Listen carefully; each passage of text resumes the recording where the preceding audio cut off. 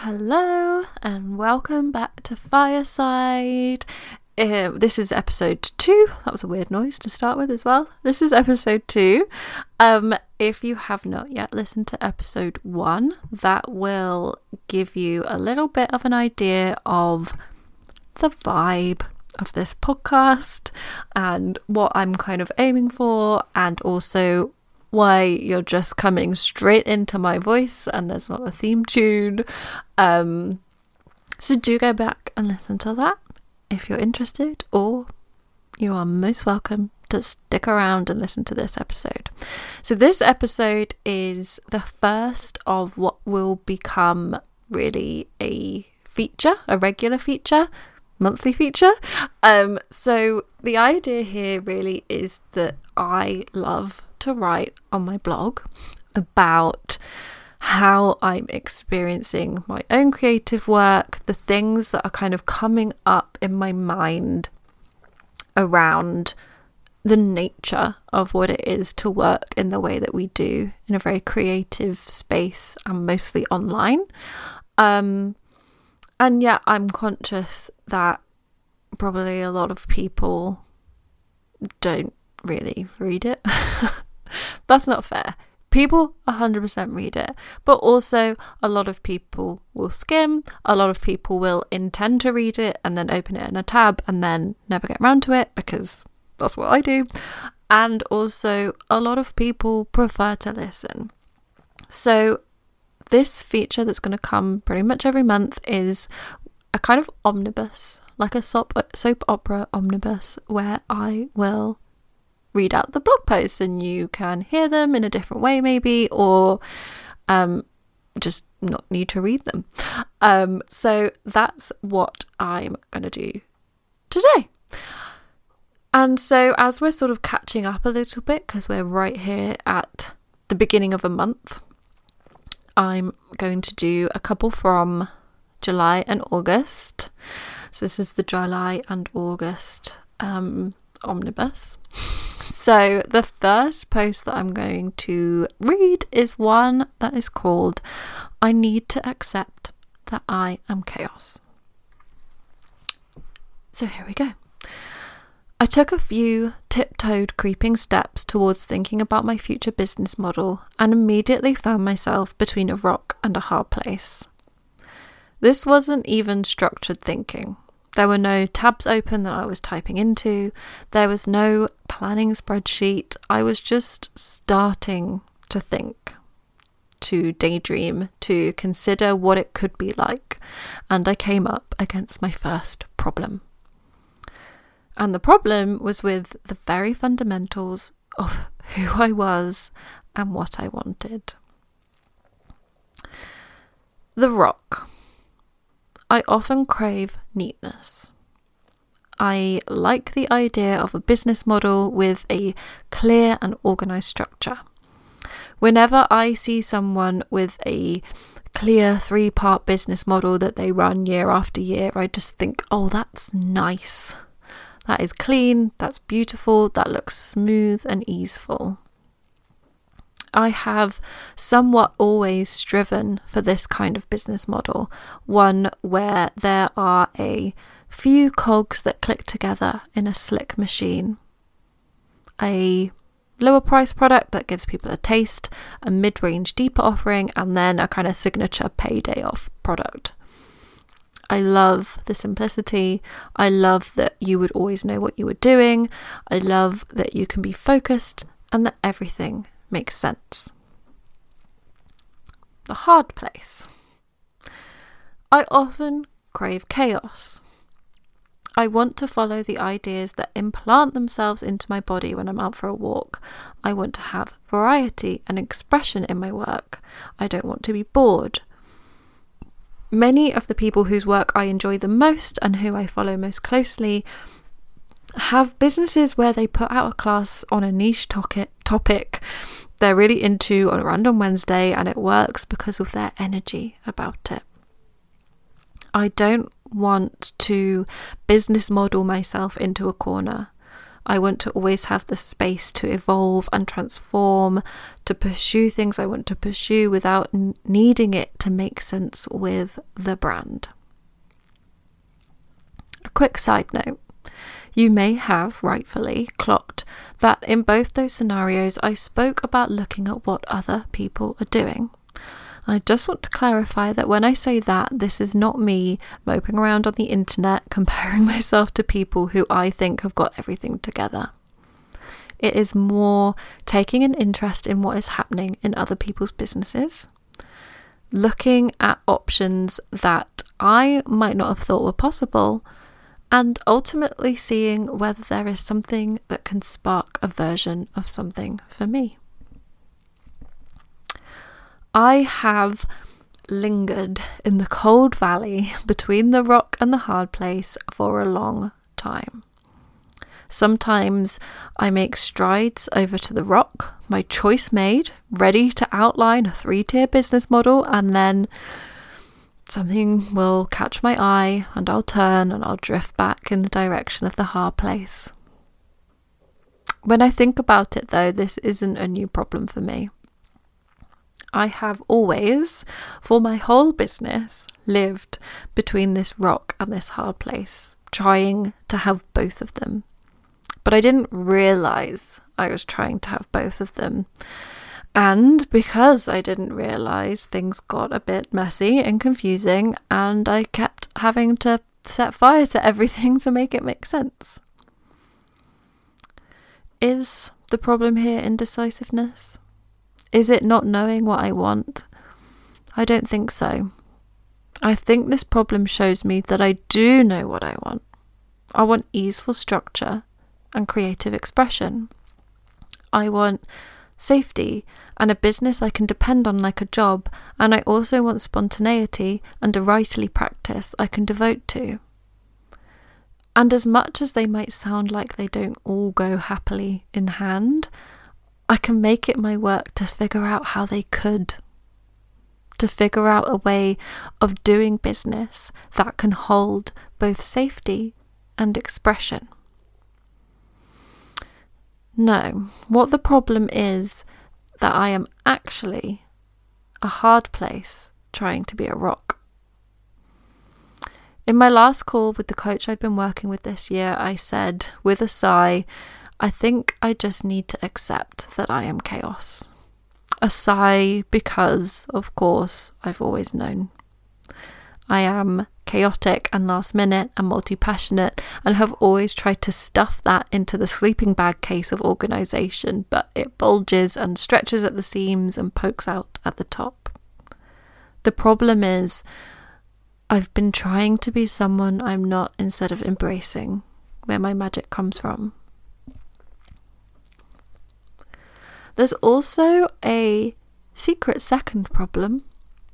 I've been treating coming up with the new business model as the answer, as a static entity, a problem solver, a thing that I can and must get right, and then everything else will just happen. When all a business model is a structure within which you do stuff. It's not what's going to make everything easy. And actually, in all the different iterations where I've started with the business model, it's made things harder. So I think this is where I turn next on this journey. I know what I wanted out of the rock, out of the organised and slick style of business. And I am packing up that safety and boundariedness, and I am hiking up in the hard place. I am, for the first time, allowing myself to lean almost fully into the chaos. I am going to do things I feel excitement and energy around, and try to not worry about whether they make sense or whether they therefore mean something about my business. I'm leaning into fun, into expression, into chaos, and hopefully into magic.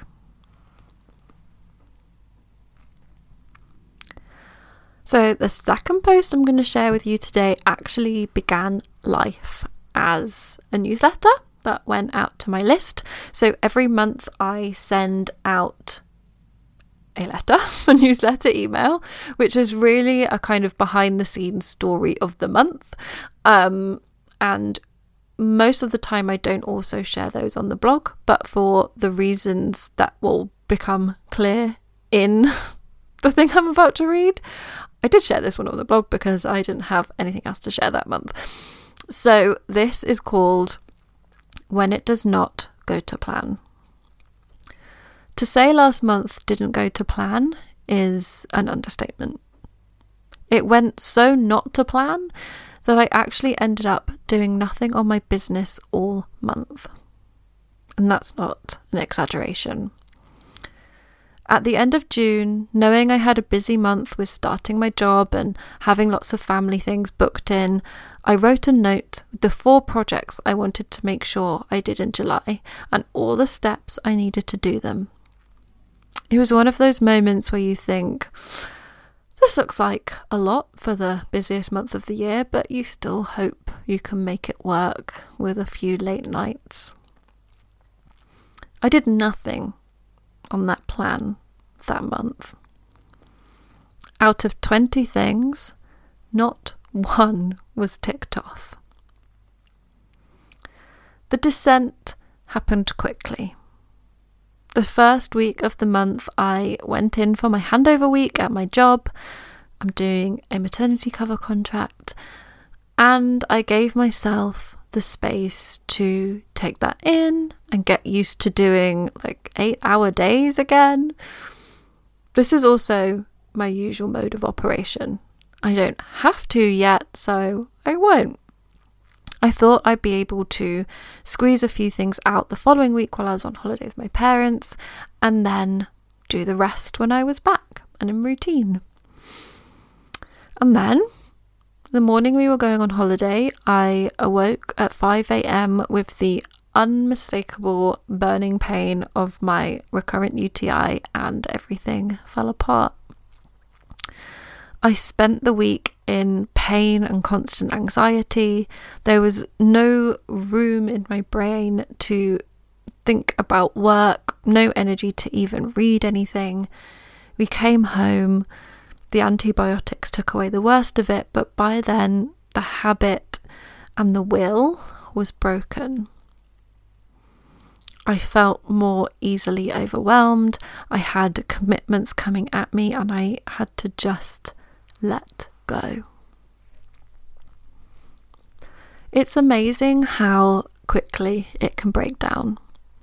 How 1.5 bad weeks can break a habit of work that are months and years in the making. At the end of June, I was more in flow than I remember being for years. I had nothing but ideas. I was writing thousands of words. I felt like everything was happening and it was surely impossible that the train would ever stop. And then it broke down at the next station and never restarted. So there are 2 points I want to make about what happened that month. The first is that, on their own, none of these things mean anything. They have no significance. Around the 3rd week of the month, I was starting to panic that things were backing up and that time was running out. I felt guilty and I felt irresponsible for being ill. I had to remind myself that the timelines were arbitrary, that whether the things on that list happened in July or not was wholly unimportant.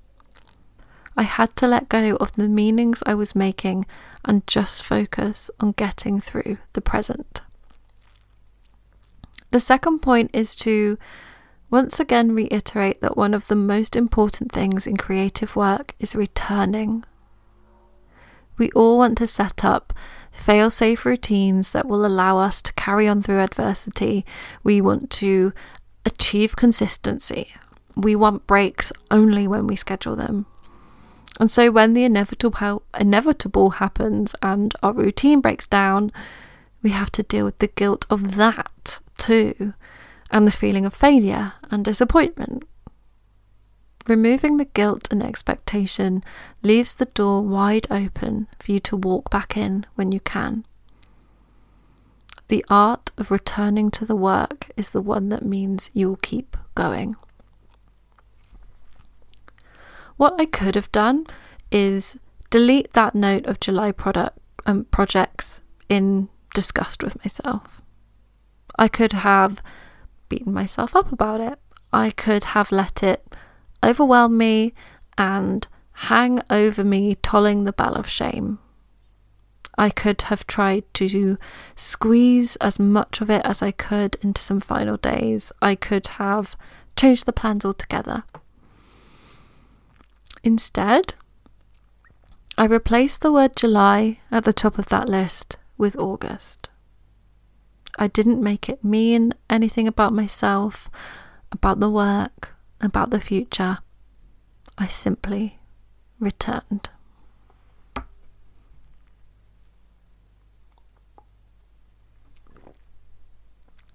So, the final post I'm going to read today is one called Art versus Business, which I published last month, and it was one that came up after listening to a podcast episode, an episode of Common Shapes.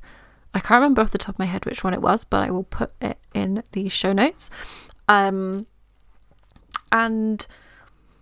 as is often the way, I was listening to it and then had to kind of keep rewinding because I'd gone off on my own train of thoughts from what it had kind of sprung up. And I was listening to it as I was driving to work. And then I got in and I had to very quickly type a load of thoughts into an email and email it to myself so that I could revisit it because I really didn't want to forget. And this is what came out of that drive to work and subsequent email to myself. It's Art versus Business, and I'm just going to take a quick sip of water. Please hold. Right. Here we go. It never occurred to me to be an artist. As in, it never occurred to me when setting up my business that art could be a part of it. I was very focused on having a capital B business, on the growth, on the statistics, on the upward linear achievement, on the money. A lot of that is due to capitalism and age. I was 25 when I started my business. A lot of it is due to having something to prove to everyone in my life that going self-employed wasn't a ridiculous mistake. But it's also because I didn't consider artistry as something that was possible for me. As a teenager, I'd wanted to pursue photography, and then in my third year of university, I'd wanted to write. But in both cases, I'd given it up for things I was better at or things that were more sensible. I gave up art after GCSE because I got better grades in the humanities. I gave up the idea of writing soon after graduation because I found myself needing a proper job. When it became part of my job to take photos for Instagram and write posts for my blog, I saw it as an empowerment thing. Hey look, now I'm finally doing it thing. But it was a self-limiting consolation prize. It was me telling myself that a small amount of art was okay as long as it was in service to a bigger agenda. It was me telling myself to be happy with the scraps of art I was giving myself. It was not allowing myself to break out of the business box I'd given myself to live in. Because it wasn't really artistry. It was creativity by numbers, making things with the sole purpose of them doing well, getting more likes than the day before, driving traffic, getting sign-ups. It wasn't about humanity and connection and truth. Lately, I've gone the other way. I became disenchanted and then disengaged from the capital B business. I stopped checking the statistics. I stopped looking at how well a post had done. I stopped checking my newsletter subscribers. I began writing not to drive an action in a customer, but as an expression. I listened to podcasts about art. I read about craft and writers. I opened the box and allowed myself to step out of it. Allowed myself to consider a vitally artful life as one that was available to me. Which sounds very positive, right? But as part of this process, I also stopped trying to make money. Not consciously, of course, not on purpose, but because I didn't want to do the businessy things, I slowly stopped doing them and didn't do anything else instead. I wanted to be free to pursue the writing I wanted to do, whilst conveniently ignoring that the people that do the writing they want to do also have jobs so they don't die. And because this happened gradually, this stopping making the money, I got used to it. I got used to being able to afford less and less. I got used to things not being an option for me financially. And that meant I accepted a smaller life than the one I wanted. My problem is so often the overcorrect. The turning of the steering wheel of my life in a too acute angle away from what I don't want, but not towards anything real and specific and doable. Sometimes this means that I damage the tyres. Sometimes it means I have to find a way back onto the road, and sometimes I roll the whole thing. I think that's what happened in this case. I rolled the car and was too dazed to realise that it had even happened. At the root of this overcorrect are beliefs I obviously yet unknowingly hold about the nature of both art and business and what they have to be. 2 ribbons of different colour, one embroidered with freedom, expression, low financial security, and the other with pressure, narrowness, affluence. I've been holding these 2 ribbons at arm's length from each other, while at my feet curls a third, the ribbon of my desires embroidered with ambition, abundance, fulfillment. I've been worrying so much about art versus business that I'd forgotten all about it. Because it's not art versus business. It's art as business. It's business as art. It's what else might be possible outside of the outdated beliefs. It's adding new embroidered words to the ribbons, possibility, enjoyment to the business one, opportunity, commitment to the art one. It's taking all 3 ribbons, running them through my fingers, and beginning to turn them into a braid.